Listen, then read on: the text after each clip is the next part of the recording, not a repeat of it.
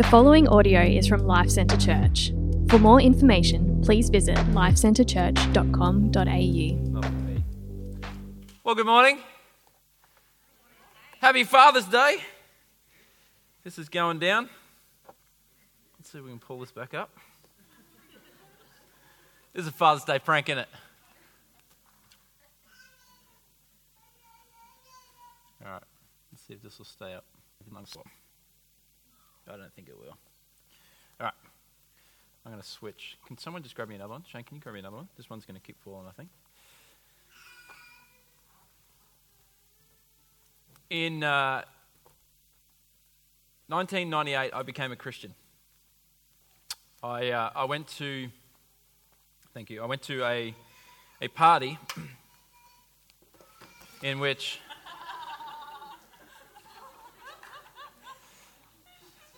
that's all right. That's all right. I'll do it myself. In which a friend of mine said to me, "You're in a really, really bad place. Come to church." So, for some reason, in my stumbling, drunken state, I went, okay. He convinced me that there were some attractive women there, so I thought I'd go. So I went. I met some incredible people who still to this day are some of our best friends. And I had an accident, a car accident, about 2 months into going to this church. And this car accident changed my life. I lost my license for 12 months. I had to see a probation officer once a week for 12 months. Got my fingerprints, mugshot taken, put in a cell. And for 12 months, my life was catching buses, catching trains. And in this 12 months, God radically changed my life. At this point, before this accident happened, I had already started reading other ancient texts and writings. I was exploring this God who I was hearing about at this church, and I was not yet convinced that he existed or that he was knowable. And so as I had this accident and now I was sitting on buses and trains, I eventually caved in and said I probably should start reading this book. Over the next 3 months, I read this book from front to back. Was compelled by the story, that it was pretty impressive. And then I got stuck on a particular part of the story about this figure, this person named Jesus, whether he really died on a cross and rose again, because if that's true, that changes everything. So then I read a whole lot of books around how this particular book was put together and whether I could trust it, and particularly around the concept of the resurrection of Jesus and whether there was decent evidence for that or not. Over this period of 12 months, I became convinced that Jesus really did exist, that he was who he says he was, that he was going to do and did do all that he had said he would, namely that he went to a cross, he died for the sins of the world, he rose again to new life so that those who would believe could have eternal life with him. The stuff in this book that I read just blew my mind about this particular God, that he was unlike anything else I had read. I read the Quran. I read parts of the Hadith. I read other ancient texts, and there was no one like this particular person. So I started to tell my friends about this particular person. I started to tell family, work colleagues, those who I went to uni with. And one day I got invited to do my first ever public talk. A mate of mine, the very one who told me to pull my head in and come to church, he invited me to come and speak at his life group. And so I went to this life group, I shared my story, and then I encouraged all of those that were at this life group that they should love Jesus and they should tell everyone about him. Then I got pulled aside by a leader of that church who came and pulled me aside and told me to calm down. And said to me, you need to stop preaching so much because people don't want to hear about the book. They just want you to be their friends. I was confused. I was like, but it's awesome news. I want to tell everyone about him. And he said, listen, it's not that you can't tell people about Jesus. It's just that you need to go through the process. You need to do friendship evangelism. You need to go through all these steps, and over a period of however many years, eventually get to the point where you can tell them about Jesus. So I was confused. Literally 3 weeks later, my wife and I, we weren't married then, but we were dating. We went to the year 2000 Big Day Out. Still to this day, the best lineup of any Big Day Out that's ever existed. We had Red Hot Chili Peppers, we had Jebediah, Foo Fighters, Nine Inch Nails, Spiderbait, who else? We had Grinspoon. I mean, we just had literally, as much as I loved Carly, I didn't love her that day. I just loved everything I was hearing. Blink-182, everyone. And I sat there this day, and Carly and I, we're sweaty, we're messed up, and at the end of the day, I realized every single band had just preached to me. And no one was telling them to shut up and to make a friendship with me before they told me what they believed was true. I'd been preached to by every single band their worldview. Yet no one was saying that they had to make friends with culture and society and spend this time and go through this process. And so I, after that day, said, stuff, particular leader guy. I'm going to get back to telling everybody about Jesus. Because if Jesus really died on a cross and rose again, then what else really matters? What else is there? This is essentially what is happening here in this book. Paul is this old figure of the faith. He is having his last moments of his life, and he is writing to Timothy and the wider church to say to them, listen, there's a whole bunch of things that matter, but ultimately really one thing matters, and that is his name is Jesus, and he really died on a cross, he really rose again, and you need to be about that. Yes, you need to consider the context and the culture in which you live. Yes, you need to consider your neighbors, you need to love them. But ultimately what you need to do is you need to get about this book and start holding it up and holding it out so people can find out about the Jesus of the book. And this is the last thing that Paul is telling Timothy. These are literally the last words of a dying man is, I don't care about this or that. You don't need to change your system. You don't need to change what you do. Know the book, read the book, study the book, live the book, and tell people about the person of the book. So this is the cry of a spiritual father to a spiritual son. Timothy, preach it. So it's really, really weird that I've got to preach a sermon about a guy telling another person to preach a sermon. It's kind of a really weird dynamic. But there's so much in here that we need to be reminded of. So I want to go through 4 things that I think we see here, but I want to spend most of our time around this idea of preaching the word. You with me? Yeah. So number 1 is the authority of the charge. Have you ever had someone start a sentence with, hey, remember when I did that thing for you and you promised that you would return a favor or that you would owe me one? Or when your wife says, hey, you do love me, right? Whatever comes after those words is like, oh, okay, I'm kind of manipulated to some degree here. Something is coming. Maybe when you sat down as a kid at the family table and your parents gave you that big family talk, hey, you know who's working, you know who's paying for all this, the lights, the food, the table, the chair you're sitting in, all of this stuff, you know who's putting this to you, right? Okay, in light of that, stop being a turd. Be grateful, little man, little girl, because we do all this for you. Stop being a little brat. Start doing what you were told. This is what all the dads are like, amen. This is what Paul says. I charge you. Not in the fact that I'm your spiritual father. Not in the fact that I've poured my life out for you. But in the presence of God and of Christ Jesus, who is to judge the living and the dead. And by his appearing and his kingdom, whatever comes after this really matters to Paul. There's no bigger sort of solemn trump card. In light of the presence of God in Christ Jesus, who is to judge the living and the dead, and by his appearing and his kingdom, do this thing. What's he saying? He's saying, Timothy, in light of the fact that Jesus Christ is present with you now, here, live your life in light of that, and in the fact that one day you will meet him again, live your life in light of that. In the presence of God, do this thing.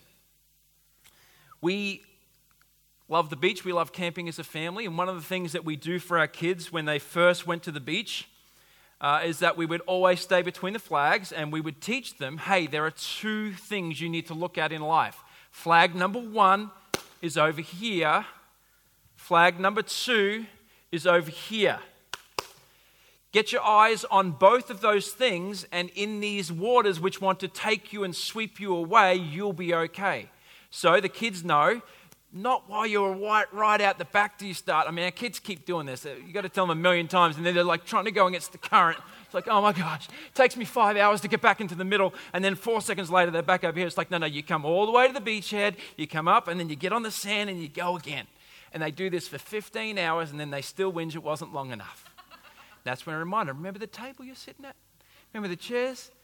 Buckle up. Sort yourself out. The Christian, we have two flags. We have the flag of what Jesus did 2,000 years ago on a cross. Death, burial, resurrection. Bang. Look at the flag. And we have another flag. You're going to come and meet him one day in glory. You're going to be with Jesus. Keep your eyes on both ends. Keep your eyes between the two flags, and in the oceans that are trying to sweep you away in this world, you'll be all right. In the presence of God, in the presence of Jesus, keep your eyes on him. We sung this morning. Turn your eyes to Jesus. Look forth in his wonderful face, so the things of earth will grow strangely dim. This is what he's saying to Timothy. Timothy, keep your eyes on Jesus. Church, we are living in a time where everything is vying for our attention. Everything is trying to get our eyes off these two flags and to put them on other things. And some of us, because of the nature of the time we live in, we're feeling scared. And our heart is being filled with fear. Do we do this? Or do we do that? What if this? What if that? And the Bible says, get your eyes on Jesus, who died for you and rose again for you and took care of you 2,000 years ago. Then he promises, in however many years until you get there, he'll look after you then. So now trust him that he'll look after you now. Some of us are concerned with the constant changing culture, the shift in sexual ethics, the ever-changing gender ideologies, the issues of race, the pandemic, to get the vaccine or not get the vaccine. And what the Bible says is look to Jesus. Make your life, make your focus, let your heart come to Jesus, because only then will you be free to do what Jesus tells you to do. So he has told Timothy, you are not to be like filled with fear. That's not the spirit which God has given you, but a spirit of love and power and a sound mind. Church, when you look to Jesus, despair goes away, guilt goes away, shame goes away, fear goes away, joy fills the heart, peace fills the heart, love fills the heart. Can I encourage us as a church? Let's be a church that looks to Jesus. And then he gets to the charge. Now, in light of this, because your eyes are on Jesus, he gives him 9 imperatives. But really, it's 1. It's just preach the word. He has said in this book, in this particular book of 2 Timothy, 1 verse 8, do not be ashamed of the testimony about God. 1:13, follow in the pattern of the sound words. 2:2, that you are to present this teaching to many people and entrust it to many different men so it would be passed on. 2 verse 8, where we're to remember Jesus Christ risen from the dead as preached in his gospel. 2 verse 9, remember that while Paul was bound in chains, that his word, God's word, is not bound. 2:14, that he is to remind and charge the church of these things, that they would know them, that he is to present himself to God as one who rightly handles the word of truth. He is to following the teaching that Paul has been handing to him, and despite the suffering that he will experience from outside the church in culture, inside the church because of false teaching, that he is to continue to trust in the book, because it is the only thing that can make him wise for salvation, is the only thing that it can equip him, and now he is to preach it. In other words, we're not just to know it, we're not just to read it, we're not just to live by it, we're to tell others about it. We're to share it, we're to let this thing fly to the world, because these are the only words that can do what Paul has said it can do. Now, I don't know about you, but I've realized something about our culture. We live in a time where opinions really matter, particularly yours, mine. My opinion about the thing I've never studied nor have any expertise in, but I think I do, I'm going to let you know. The thing that I'm not equipped in, but man, I got like 280 little things here that I can write about. I learnt this just over the last 5 years of Keller's life. I had the privilege of having 1 day a week with my youngest daughter. I didn't get to have that with the first three, but my youngest one. And the amount of people who would just give me their opinion. I remember she was like about 17 years old, even though she's 5. And I'm walking her around, and she's eating an apple, and some lady just comes up and goes, do you think it's a good idea that she's eating an apple? You know what happens to children who eat apples. Tell me, wonderful lady, they die, you know. It's just like, and then another person told me that the way I was holding her wasn't right, and this could happen to her hips. Like, mums, so you kind of know. Like, hey, if you're in this church and you get engaged, opinions. You're planning a wedding? Opinions. You're thinking about getting married? Opinions. You're going to change job? Opinions. You're going to, have kids? Opinions. Let me tell you. Timothy, don't tell people your opinions. I heard a guy once say that opinions are like armpits. Everybody's got them. They just stink.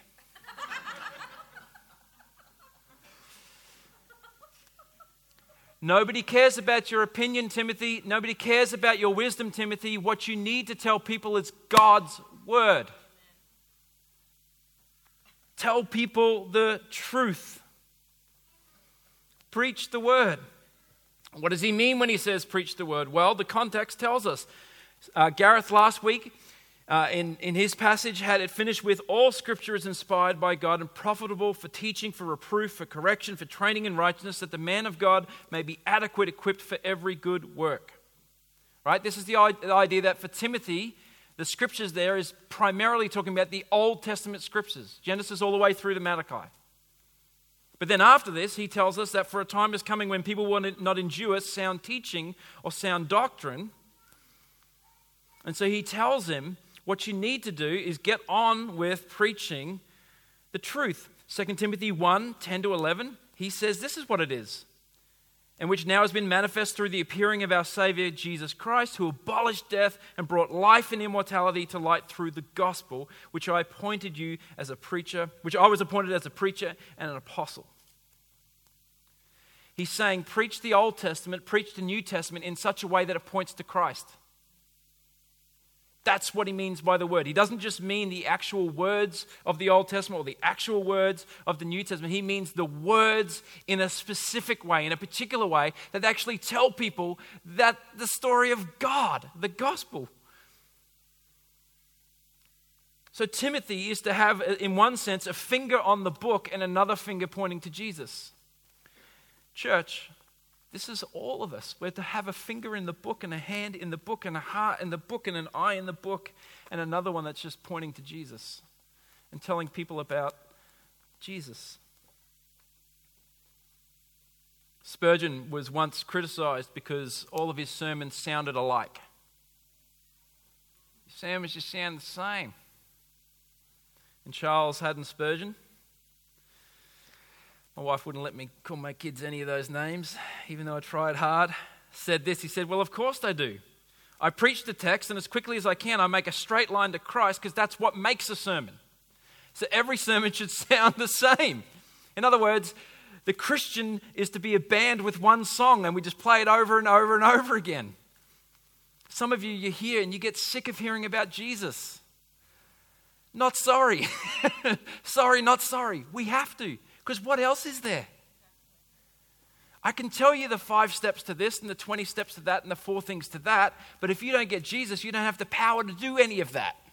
It's not that those things are bad. We as a church, we do sermon series like this. We do some topical series. We think those things matter, but even in that, we're trying to always point to Jesus. Psalm 19, it talks about the Bible in this way. It says, the law of the Lord is perfect, reviving the soul. The testimony of the Lord is sure, making wise the simple. The precepts of the Lord are right, rejoicing the heart. The commandment of the Lord is pure, enlightening the eyes. The fear of the Lord is clean, enduring forever. The rules of the Lord are true and righteous altogether. More to be desired are they than gold, even much fine gold, sweeter also than honey. And for the vegans in this world, whatever the replacement is for that, Nuttalex, I don't know. Moreover, by them is your servant warned, and in keeping them there is great reward. I can give you 1,000 books that are good and helpful. There's not another book which actually revives your soul. I've had moments when I've opened up this book and read things and my soul has come alive. I've had moments where I'm filled with anxiety and despair and I don't think I can get out of bed. And then this book was read to me and my heart was filled with hope. The darkness that was over me at points in time, I've told this story many a times. My wife would read me a psalm every single day when I was stuck in bed. She would just keep reading me and reading me and reading me. She could have read me any novel. She could have read me any book. Unaffected Habits of a Great Leader. She could have done all these things. There's one book that when it got into my heart, it went, there's hope. No other book has given me peace. No other book has given me joy. If they are, it's fleeting. Spurgeon on his deathbed said this. He says, my theology is now found in 4 little words. Jesus died for me. I don't say this as if this is all I would preach if I were to be raised up again, but it's more than enough for me to die upon. I don't say this lightly, but part of my job as a pastor preacher is to prepare you for that day. Not just to prepare you for tomorrow, but to prepare you for that day when you will meet the Lord. And that you can say, Jesus died for me. And God would welcome you home. And then he says to him all these imperatives. Timothy, you need to be ready in season and out of season. In other words, when it's convenient and when it's not convenient. You know when you're going really, really good in life and you're feeling great with God and then you want to be a bit more confident, a bit more bold because you're going good? Great. But also on the day when you don't feel good. You know the day when you feel like a hypocrite and you don't actually live what you say you believe? Even on that day, share. See, if we truly understand the gospel, we realize that this message isn't about us and whether we're going great or not. The power of this message is not in us and whether we're living it or not. Even though we're exhorted to live it, the power actually of the message is not the messenger, it's the message. It's God. So you can be having a terrible day, you could like having all sorts of stuff and conflict in your heart, and then all of a sudden somebody comes to you in a moment and you just in that moment go, look, man, I got nothing for you other than tell you this. Jesus loves you. He died on the cross for your sins. I literally had that this week. I was in a moment where I had my eyes on other things and was thinking about other things, and someone had a panic attack right in front of me. And they were crying. This is a grown man who just starts bawling his eyes out in front of me. And so I just held the man, brought him in because I'm like, I've done this 1,000,000 times. I know this thing. Come on here, bro. Let's hug it out and make it even more awkward. I just prayed with him, and then he was a Christian man. I knew that, but I just gave him the gospel again and said, I don't know what to tell you right now. I don't have the words of wisdom, but here's what I know. God loves you. God is with you in this moment right now. He has not abandoned you. He has not neglected you. He is near to you right in this moment. And so we hugged it out. As weird as that was, we prayed. And then you know what? He lifted up his eyes, and the last few tears were there, and he's like, man, I feel way better. Remember, armpits stink. My armpit was all up in that sucker. It was not a good, comfy moment. It wasn't this beautiful sort of moment. It was awkward. It was weird. But God spoke good news to a man's soul that needed to hear it in a moment. This is happening every single day of our lives. There are people who need to hear about Jesus. We must be about the word. Then he says to reprove, rebuke, and exhort. The reproving is to correct error, but in a way that is using reasonable arguments. It's thoughtful. It's not just like just this tap on, hey, the Bible says so. It's like, no, we're explaining it. We're sort of saying, here's why I believe it. Here's the reasonableness behind it. There's the rebuking. This is the straying conscience that's sometimes like, hey man, don't go that way. Don't do that thing. Please don't walk away. And there's the exhorting of the giving hope to the weary and the discouraged. And then he says, with complete patience and teaching. I remember when I first started off in ministry, I loved the preaching part. It's like, oh yeah, going to get up there, take that real serious, spend time praying, get all the stuff. And I neglected that he's not just charging him to preach the word, but also to do it with patience. Because then I'd preach and I'd be like, why aren't you changed? That just took me 50,000 hours to put together. It was the most dynamic thing in the world. You should walk away now. Different. And then everyone would come back the next week pretty much the same. And I'd be like, I'll do this again? How many of these? Oh my gosh. And then go 3 hours and hours and hours. And you're like, I thought I could just preach one hoorah and everyone's just different. This thing sucks. Preach the word. It's like, no, preach the word. Be about word ministry. Be about the gospel. But remember, be patient. Because this thing takes time. Some of you have a history, you have stuff that you struggle with, and you have come to God in this sense of hope that he will change you, but you get disappointed because he hasn't done it in the moment. That you're still struggling with that thing, or you're still experiencing that suffering or whatever, and you forget that this thing is a journey. So you could be patient with God. Be patient with yourself. We have to be patient with one another. Keller is 5. She is not 22, so I need to treat her as though she is 5. Right? And then I'll treat her as 6. And then one day, which will never happen, some man's going to try and marry her, and I will get the gun and I will say, it's my right to carry. I'm an American, so, Leaders in the church, those of us who lead life groups and ministries, we need to be patient with people. Why are they always like that? Why are they still like that? Why don't they get this? Let's be patient. Those of us who are parents, we understand this. You have to teach your kid over and over and over again. That's not how you eat. That's not how you talk. I love this is something that I didn't get, and I think I'm starting to get, that we need to be patient with ourselves, with each other, because God is the most patient being in the world. So let's be a church that is about the book, that is about the gospel, and that extends grace to people to allow them a journey to grow. There can be some people who come into the life of this church and they're going to be with us for 10 years before they even take a step of faith. Let's be a church that says that's okay. There's going to be some who come in and they've got a journey of unlearning and trying to navigate and work stuff out. Let's be a church that says that's okay. This is a safe place to grow. And you all better change after this sermon, I'm telling you right now. The reason for the charge is this: because for the time is coming when people will not endure sound teaching or doctrine, but having itching ears, they will accumulate for themselves teachers that suit their own passions and will turn away from listening to the truth and wander off into myths. Why is this so important? Because you and I are all prone to wander.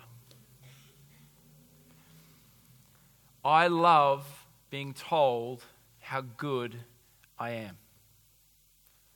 When my wife affirms me, when my kids affirm me, when people in the church affirm me, I am flying high. I love that. I feel, it's just so I didn't quite hear it. Just say it again, just one more time, but just, tell me what you really mean, It's like, I love being told when Carly says you did a great job, I'm always like, yeah, but how good a job did I do, babe? What particularly did you like about it? It's like, tell me more. Our culture is telling everybody, you're awesome. You're amazing. In fact, I went to the shops just this week. I went to Westfield to buy Keller a book. We've been doing some, looky books, find the thing books. And I think I've got a slide for you. And as I was looking for a book for her, if we can go to the next slide, there was a book right next to the book that I got her, which is Be Your Own Man. And I thought, yeah, that's right. I'm going to go home and tell my wife, I'm my own man. Be your own man. And then as I walked past Universal, I saw this store, which is like Make Your Own Lane. And I realized, again, just as I'm looking book to give to my daughter so we could spend 10 minutes a night before she goes to bed just trying to find little animals, the culture is preaching to me, you be you. You do you. You worship you. You serve you. You sit on the throne. You're awesome. You're amazing. Nobody wants to hear, no, you're not. You have sin. And you need a Savior. Don't tell me that. That's bad news. No, you need to hear that you're broken and you need to change. Some of the ways that you think are wrong. Some of your heart and your disposition towards people, it's antithetical to God. You need to change. No one likes to hear that, but the Bible tells us, listen, there is good news, but there is also bad news. And the good news is only as good as the bad news is bad. The bad news is that we stand before a holy God who is perfect and we are imperfect. And we need something to be done to fix the gap between us and God. And then enters the good news. And his name is Jesus, and he has done this for you so that you can walk into the throne of God with confidence and boldness. But you cannot do that by you being you. By being your own man or being your own woman. You can only do that if you turn to him, repent, and put your faith in him. And then he will stand before you and mediate between you and God. Tim Keller says, if your God never disagrees with you, you might just be worshiping an idealized version of yourself. As I read this book, there are things in this book that I absolutely loved. And there are other things that I did not love. A particular verse that I absolutely still to this day don't love is husbands, love your wives as Christ loved the church. I'm like, baby, I love you. By dying for her. What? I didn't hear about that. By her making me breakfast and stuff, isn't it? Her doing all things. There's verses in here, I'm like, it tells me on how I am to live my life. I don't want to be told how to live my life. I want to live my life. And God says, no. There's only one God, and I'm him. And I've made you a certain way. I've designed you a certain way, and I'm calling you to live a certain way. And the good news is that when you fall and when you fail, I will do something about that and bring you back to myself. And then I'll give you my spirit and I will help you to continue to do that so that you don't quit and you don't give up. God is good. And God is there to save us. Revelation 12, there's a story of the enemy, the serpent, the dragon, who is unleashed on the world. And it says there that he is accusing. He's trying to destroy the people of God. And it says, I think it's verse 11. It says, "But they overcome this enemy by the blood of the Lamb and the word of their testimony, seen in the fact that they did not even hold their lives." It's a sense in which we overcome this enemy. We overcome the fear, the anxiety, all the things that you and I experience by putting our eyes back on Jesus and going, listen, I've got nothing but Jesus. And I overcome this world. I overcome these things by the blood of the Lamb and the testimony of who God is for me. And notice that the warning is not to the teachers, it's to those who are hearing, who only want to hear what they want to hear. It looks good, it sounds good, it scratches the itch of making me feel good.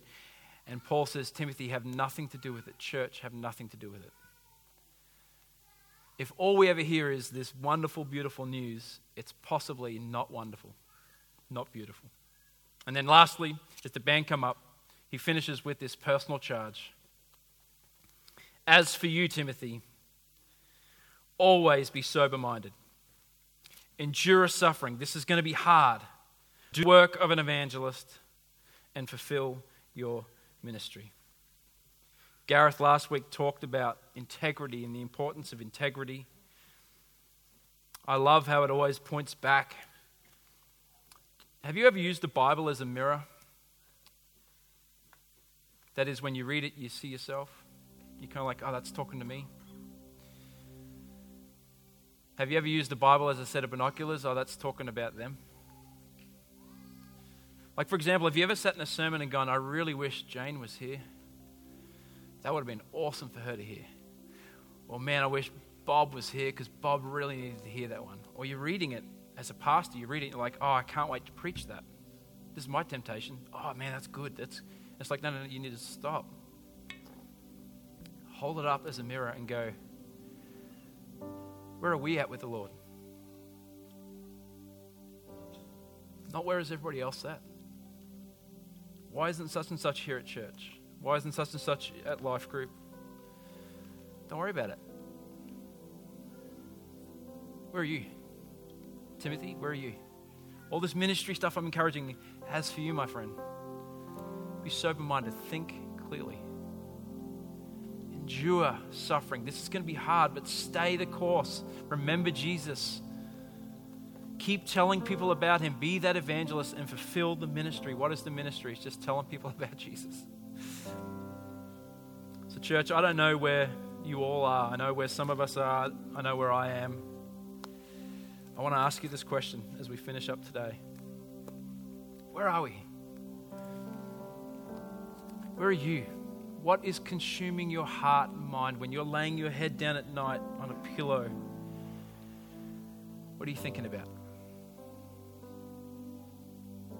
And can we today just be reoriented for a moment to bring our hearts and our minds back to two flags, that Jesus died on a cross for our sins 2,000 years ago and rose again to new life so that we could be free from Satan, sin, and death. And he promises us in the other flag that he is going to hold us and bring us to the end. And now in this moment, stay with him, trust him, live for him, enjoy him. Don't let the culture freak you out.